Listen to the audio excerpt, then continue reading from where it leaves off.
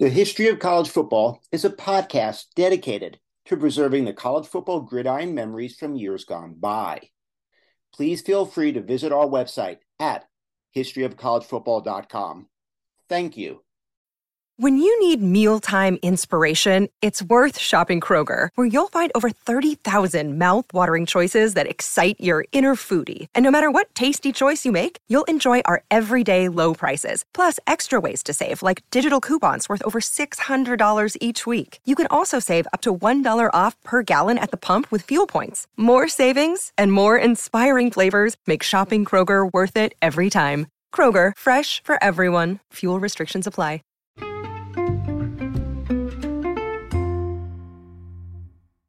Welcome to History of College Football. I am Jay Abramson, and I will take you down a gridiron memory lane. The national champions, the teams, the rivalries, the conferences, the Heisman winners, the rankings. Today, we are lucky to have a very special guest, Mr. B.J. Jones, writer and contributor for HBCU Game Day. You can follow him on Twitter at Inside HBCUFBall. That's at INSIDE HBCUFBALL. It is indeed an honor to have you on my podcast again, sir. You've joined me early this year as a guest. It was a phenomenal show. I'm delighted to have you return. You're a scholar, you're a gentleman. How are you today, sir?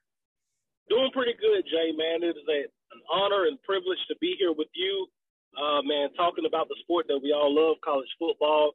And anytime I get an opportunity to come in with you, man, it is an absolute pleasure. Your words mean everything to me, good sir. Tell me about your work Thank you, sir. Tell me about your work at HBCU Game Day. I mean, what we do, man, we're like the ESPN or, of HBCU football, man. We talk to the coaches, the players, the administrators, cover the games, any big news that comes out. Man, we're there, every day, making sure that we're getting all the information out to HBCU fans. And covering these programs and doing it with integrity. And we, like I said, we do it from the off season all the way through game day. And on game day, man, we're there from the beginning to the end. You do a phenomenal job. Sir, what is your biggest challenge you face as a contributor for HBCU Game Day? The biggest thing is that HBCUs aren't a monolith. I know we like to talk about them as if there are. But there are certain schools, there's some schools that are way ahead of others. Certain schools, man, it's hard to get up-to-date information. You may have a roster that hadn't been updated in the last year and trying to figure out who's where. As opposed to some schools, man, they update things, it seems like every 10 minutes. So that's the biggest challenge, that gap that you have between the haves and the have-nots. Oh, phenomenal. Please preview for us what to expect this college football season at HBCU Game Day. I think this season, man, it's one of the most anticipated seasons that we've had in a while. And it sounds like we say that every year. And because it's so anticipated, we're going inside HBCU football, from the camps to getting ready for the MEAC SWAC Challenge and the kickoff games, and player interview, coaches interviews, interviews from the tailgates. We're literally going inside HBCU football and covering it all. Fantastic. BJ, can I ask you to make a few predictions about this upcoming season?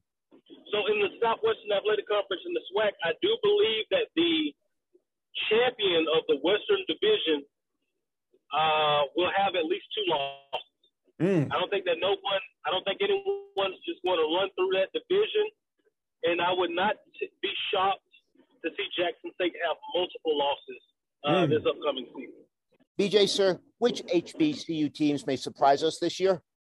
I would say over in the MEAC, North Carolina Central. You look at a young football team under head coach Trey Oliver. That football team was only a few points away from a Celebration Bowl a year ago. And if you look at that team is pretty much all back. And most of the production from that team last year either came from true freshmen, redshirt freshmen, and sophomores. Very young football team, and they're going to be dangerous for a few more years to come. So I think that's going to be one surprise. And I think in the SIAC, Tuskegee is back. I know they're predicted to finish near the bottom of the conference, some guys who know the footprint and know the history of Tuskegee, I think Tuskegee is going to be back this year. Very good. Very good.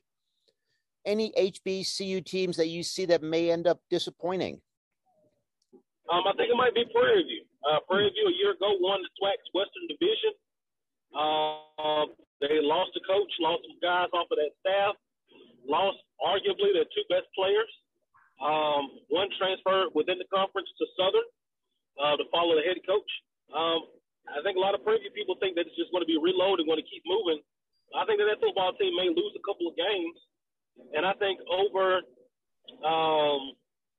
in the SIAC, Miles College has been the flag bearer of that conference for a few years. I think that they may take a step back after losing head coach Ruffin, who's now at Tuskegee. Ah, very good. What players should we look out for this season? I would say I would say Skylar Perry at Arkansas Pine Bluff. We know that his offensive lineman is one of the highly touted guys, NFL prospect. We know him, but I think Skylar Perry going into his fourth year as a starter quarterback at Arkansas Pine Bluff, that's going to be a guy to look at.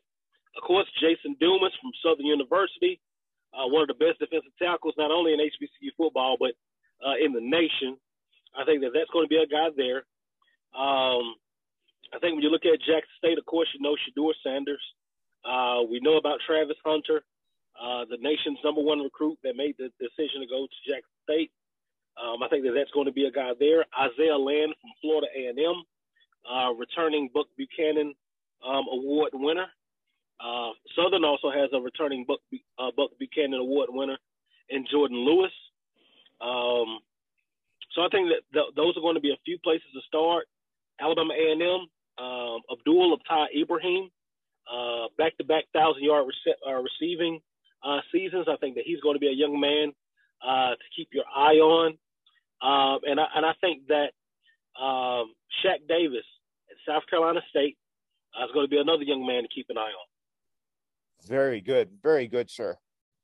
Now, a year from now, there's a game everybody is talking about. It's on everybody's radar. In 2023, Tennessee State goes to Notre Dame. Sir, how do you view this game in your estimation? What is the significance of that game? Historic. Tennessee State is one of the blue bloods of HBCU football. One of the winningest HBCU programs. For them to go to Notre Dame, which we know the history there, Newt Rockne, the Lou Holtz, and and the likes. It's two historic programs, and I think that anytime you get an HBCU to come in, you get that HBCU flavor. You get that HBCU game day experience. I think just having Tennessee State being the first FCS team that Notre Dame has played, going up there, Eddie George, the head coach, I think that it's going to be a lot of pageantry, and a lot of people from Notre Dame are going to get an opportunity to see an HBCU play live in person and everything that comes with it from the bands and the fans. Oh, phenomenal answer. Sir, you're a wealth of knowledge. I want to thank you, BJ Jones, writer and contributor for HBCU Game Day.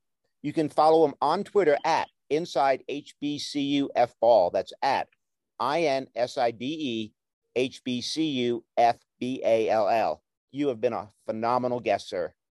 Thank you for listening to the History of College Football. I am Jay Abramson. Join us every Tuesday and Saturday for a new episode.